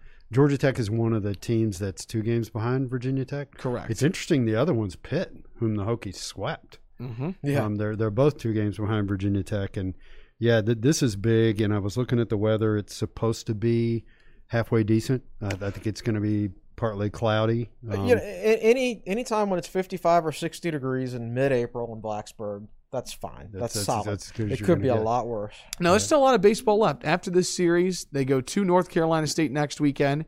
Then they host Virginia the following weekend in a series. Then they have a weekend series against Toledo.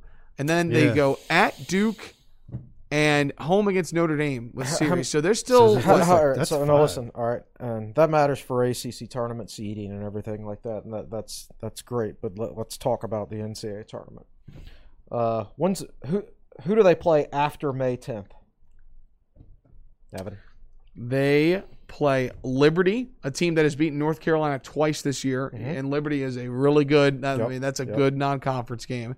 At Duke for a 3-game series. And then Notre Dame, who was one of the top teams in the Atlantic to finish. Well, none of those games matter. Now, they matter from an ACC tournament seeding perspective, assuming we have an ACC tournament. Mm-hmm. I guess we will. Regionals are going to be decided on May 10th. Who hosts a regional, right? So we're not going to actually talk about that, because the town of Blacksburg's made it very clear they don't want anybody coming in. Sure. Now, and that goes for softball as well. Yeah. Now we'll see. Now those restrictions get lifted the day after graduation, right? That's true. So We'll see. That's actually a really good point. I'm not privy to any of those conversations. But just for the sake of argument, let's say that they said, okay, you can host. Then that will be decided on May 10th.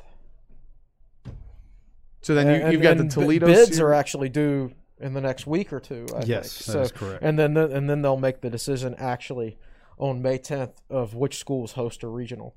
So anything after May 10th still matters for ACC tournament standpoint. But not forgetting to host a regional. No, yeah. Virginia Tech could lose out after May 10th, and if it's decided on May 10th that they're hosting a regional, then by God, they're hosting a regional. Yeah. I want to point out one thing. This Virginia Tech team has been so good while still having a lot of key pieces unavailable.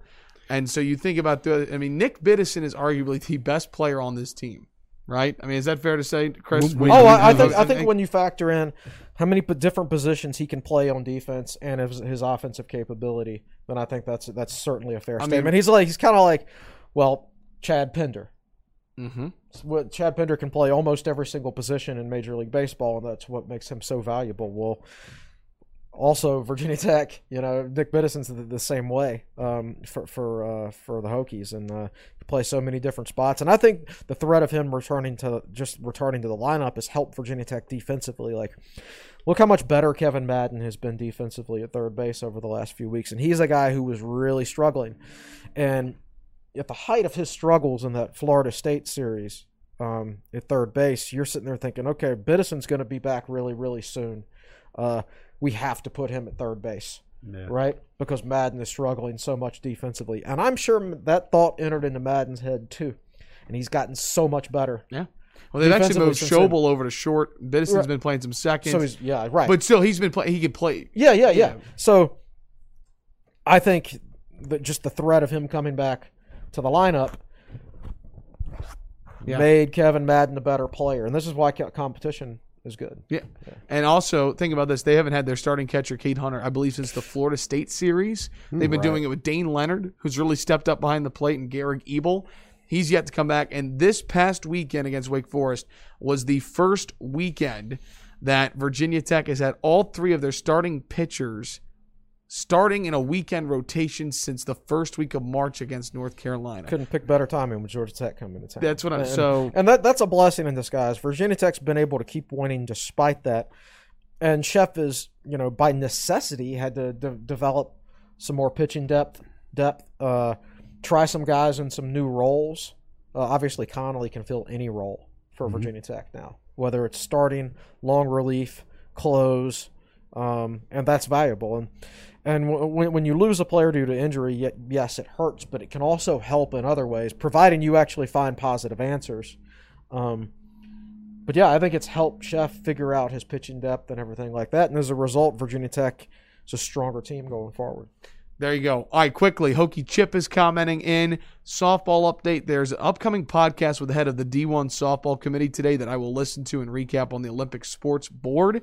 And he points out that, again, that both softball and baseball regionals occur after graduation, which means the town of Blacksburg would have to extend their current policies past graduation if they were to keep that. So that's something to think about moving forward. Right. But I do want to shout out softball real quick, folks, because what a midweek game they have. You might look at the schedule and see Liberty and not really know what to think. That's on the ACC Network this Wednesday at 6 at Tech Softball Park.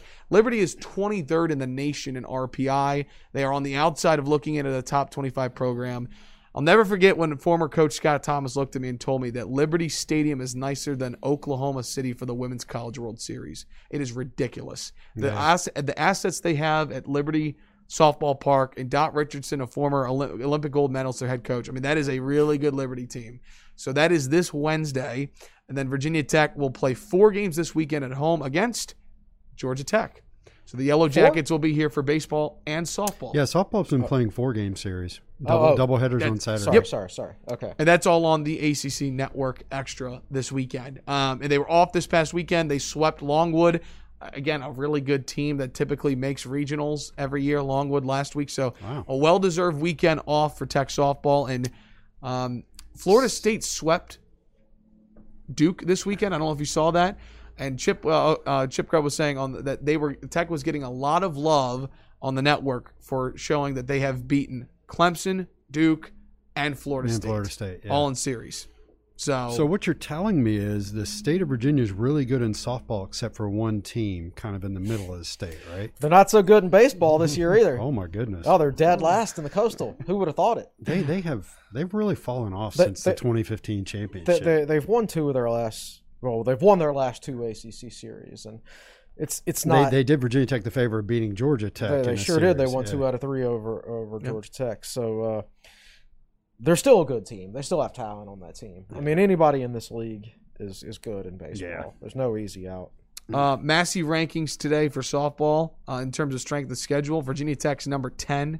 Liberty's number 16. So, I mean, it's not out of the realm of possibility. I'm sorry, real quick. Massey rankings number 10, Virginia Tech. Strength of schedule, Liberty 16th. Okay. So there you go. It's not out of the realm of possibility that, softball by nature of their schedule and who they've beaten, they could be a 1 seed this year if you throw everything else out of it. Correct. You can't really judge I don't think they'll use the RPI much this year. You have to take it with a grain of salt. I was looking at the baseball RPI this past week and I forget maybe who was in the top 10.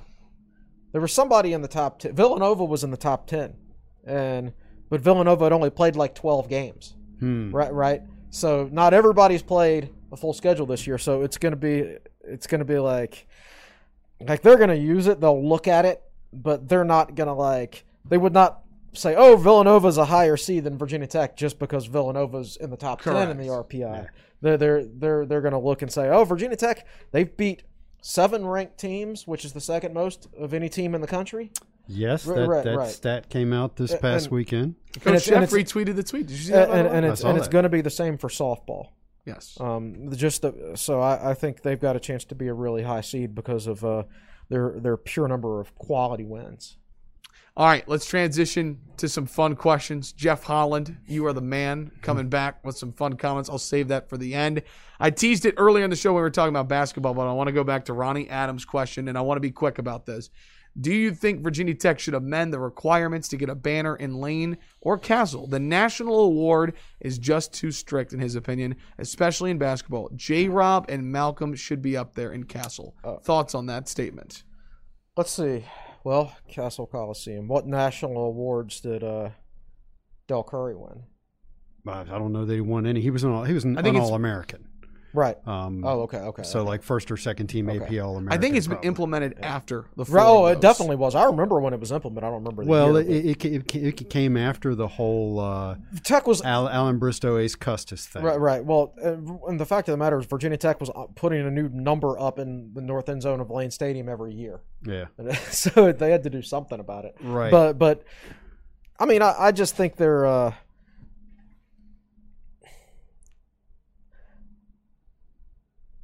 National awards is pure guesswork, right? It's down to the luck of the draw. Let's say Justin Robinson played his entire senior season, and maybe as a finalist went to the Final Four, as a finalist for the Bob Cousy Award or something like that. And I don't know what committee does that or what people decide, but basically it's at their, you're at their mercy. Now maybe Justin Robinson would have deserved it, maybe he wouldn't have. I don't know, but I don't think you should leave it into the hands of some committee that doesn't know anything about Virginia Tech on whether Justin Robinson deserves to be in the Virginia have his jersey retired. Right. The impact he had on Virginia Tech basketball. And like I said, it's not just for Justin. It's kind of for that whole era, right? Have all those guys back for an event at Castle one night. Have him back, have Ahmed Hill back, all the members of those team back, and that's their night. You can kind of celebrate what they did. But Justin Robinson is the all-time leader in assists at Virginia Tech, and he would have blown it out of the water. Right, if he hadn't missed so many games. I mean, he would have absolutely blown it out of the water.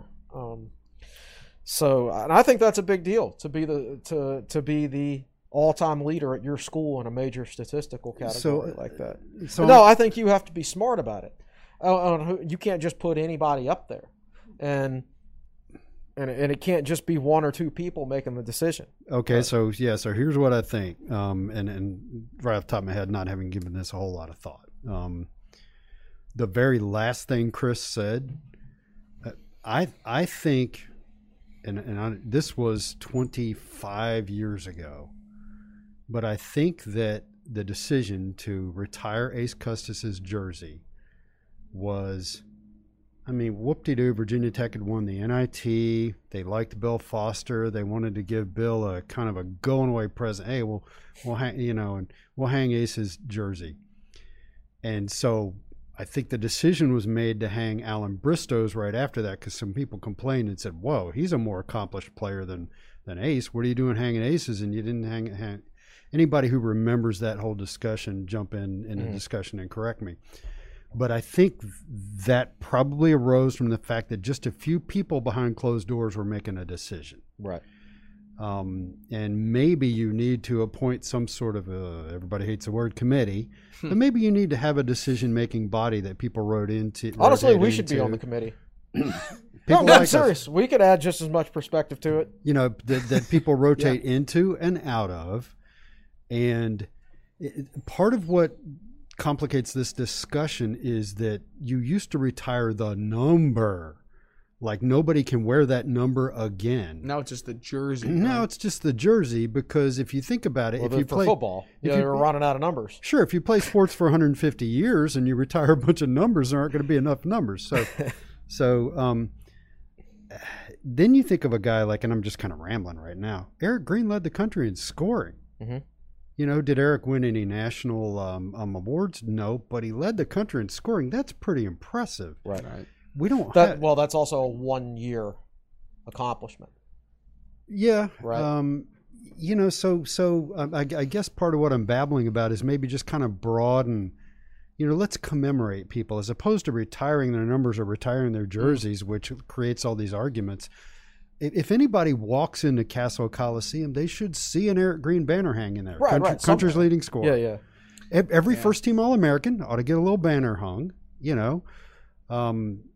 I don't know about what you want to do about ACC awards. Well, when they remodel Castle and those concourses are bigger, I fully expect to walk around and see stuff on the wall, like you're saying. You go to here's a section of the wall of the concourse that honors Eric Green's career and what he accomplished. Yeah, and you'll go to football stadiums all the time and see their Ring of Honor where they've just got names up there. Yeah, that doesn't mean that, I don't know, I'm trying to think of some random Miami Dolphin. Bob Greasy's name is probably up in the Dolphin Stadium. That doesn't mean nobody can wear number 12 again, or we've retired his jersey. Right. We won a couple Super Bowls with that guy playing quarterback for us. Ronnie, I just want to point this out real quick. So as somebody who grew up going to Virginia Tech games and understands for some part of it, the history of Virginia Tech athletics and the legends, take Malcolm and I, for instance, right? So we're about to graduate college. We're 21, 22 years old.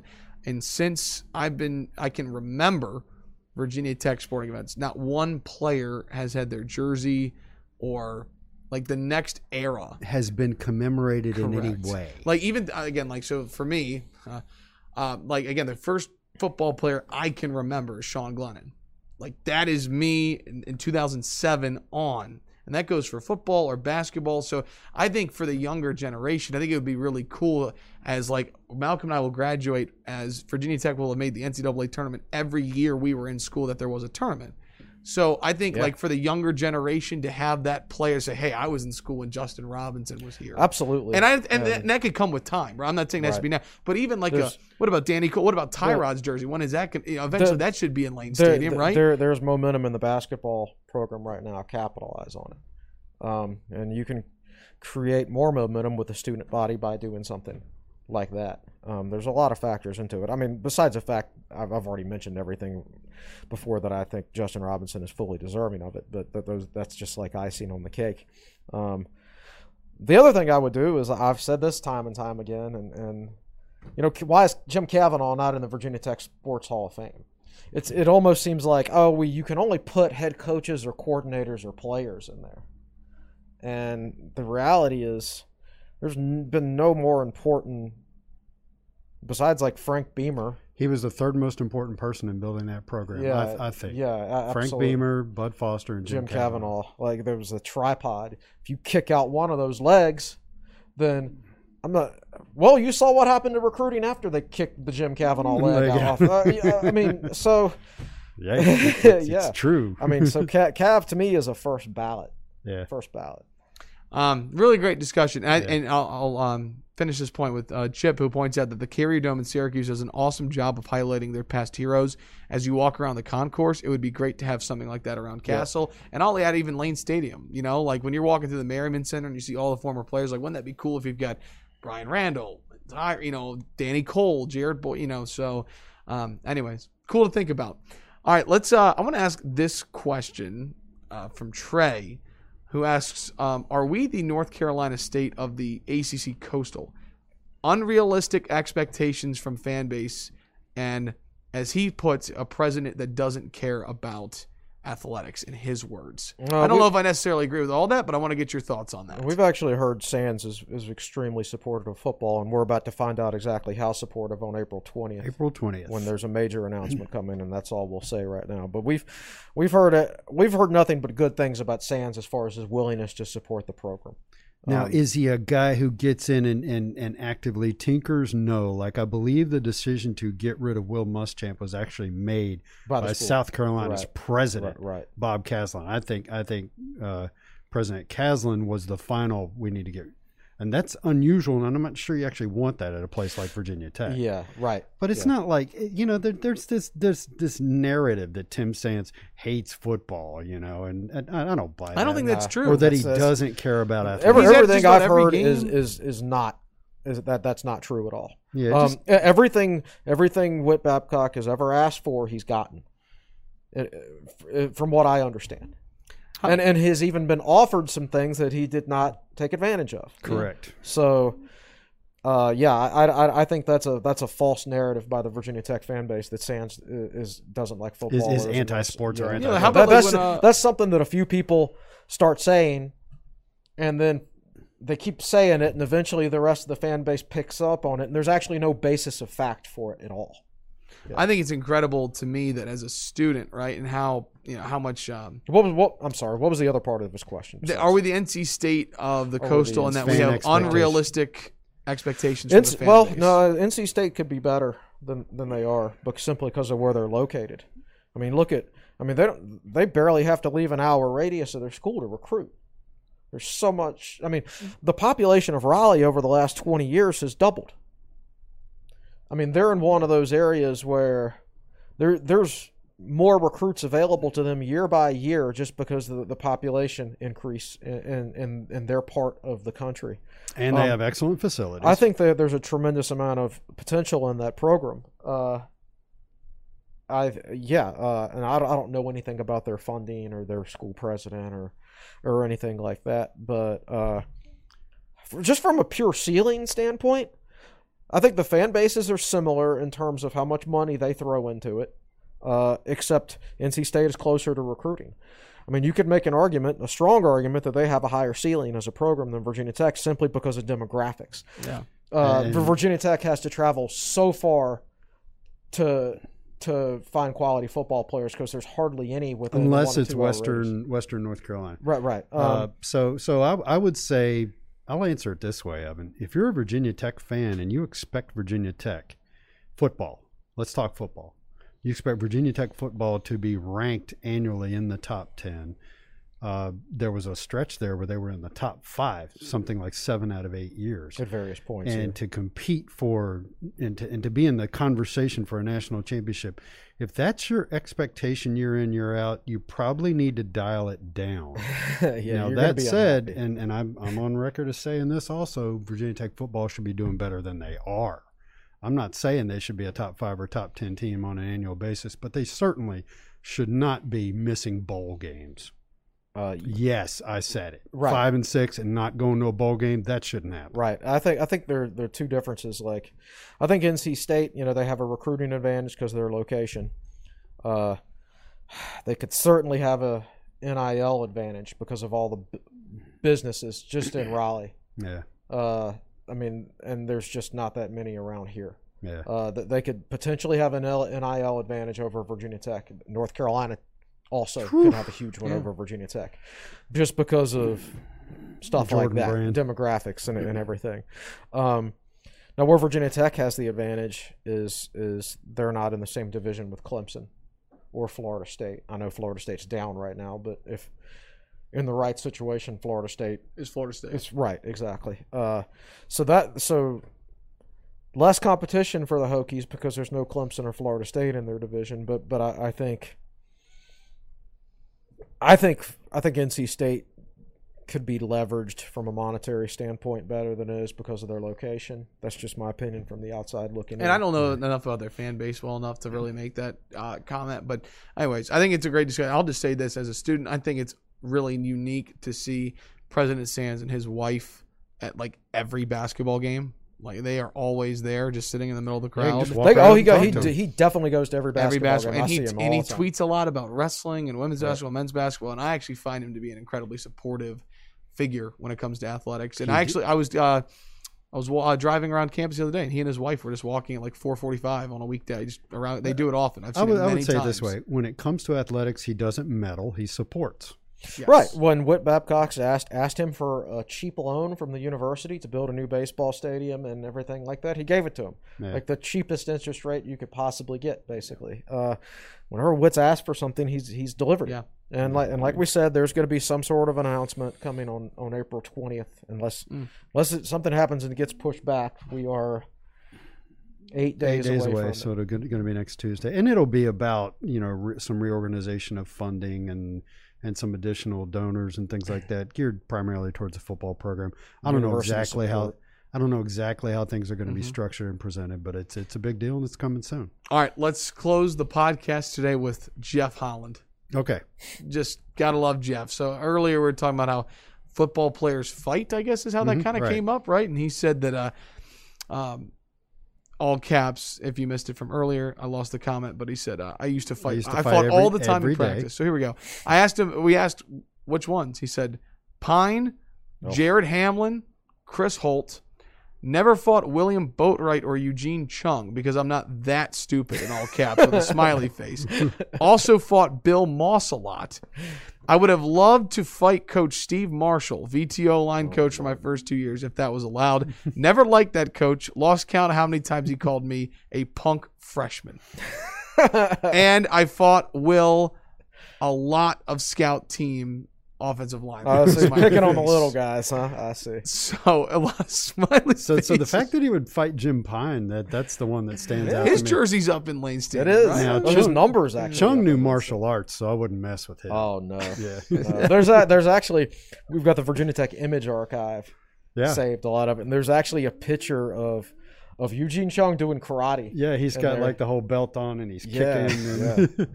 Anyways, great comments from Jeff. And you know what? Maybe we'll have to tease it, the podcast, whenever he was on 2 years ago. Because it's still worth going back. And William Boatwright, the other guy he mentioned, still holds a Virginia Tech squat record of 700 pounds. Oh, that's right. Yeah. It's amazing. Boatwright's name is on the wall. 700 pounds. Yeah. Again, that's the best comment, too, because I'm not, all caps, that stupid with a smiley face. So anyways, thanks for chiming in, Jeff. Thanks to everybody for the terrific questions today. Another great show.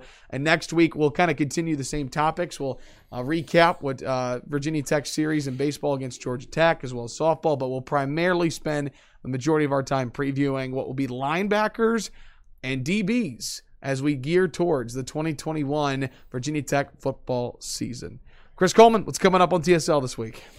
Oh, got a Brandon Patterson article coming today, I believe, that I've got to sit down and edit and format.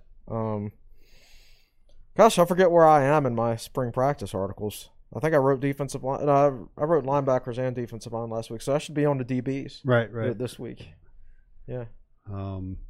Other than that, I don't know. Good stuff. I don't know either. I've got to check my day planner in the other room. See, I have to go back and answer all those emails from potential sponsors, so I'll be spending all week doing that. You know what? I'm so glad I just went to check Twitter right now because I bring great news to end the podcast. Report from 247 Sports. The NCAA recruiting dead period will end June 1st.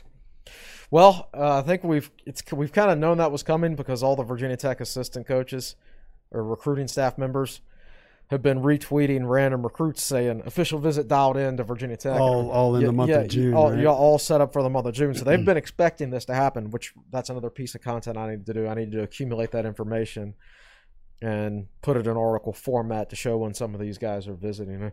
I don't really particularly like following recruiting. I like following recruiting from a macro standpoint, not a micro standpoint. But the fact that guys can take visits, again, it'll be fun to cover this in person again. It'll be fun to talk about just this once, simply because it hasn't happened in so long.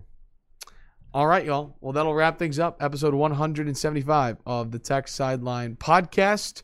Any closing thoughts, gentlemen, before we sign off? I think we've said an hour and 50 minutes. I don't think I got anything left. Will's on Twitter at Will Stewart TSL. Chris is on Twitter at Chris Coleman TSL. We're on Twitter at Tech Sideline. That'll wrap things up. We hope you join us next week. For our managing editor, Chris Coleman, our founder and general manager, Will Stewart, who says, please like and subscribe before we sign off. For the best podcast producer in the land, Malcolm Stewart. I'm your podcast host, Evan Hughes. Thanks so long. Thanks so much for watching and listening. Episode 175 of the Tech Sideline Podcast, presented by Anytime Fitness, Southeast Regional Training Center, and Anytime Fitness. Have a great week, Hokies, and we'll talk to you next Monday.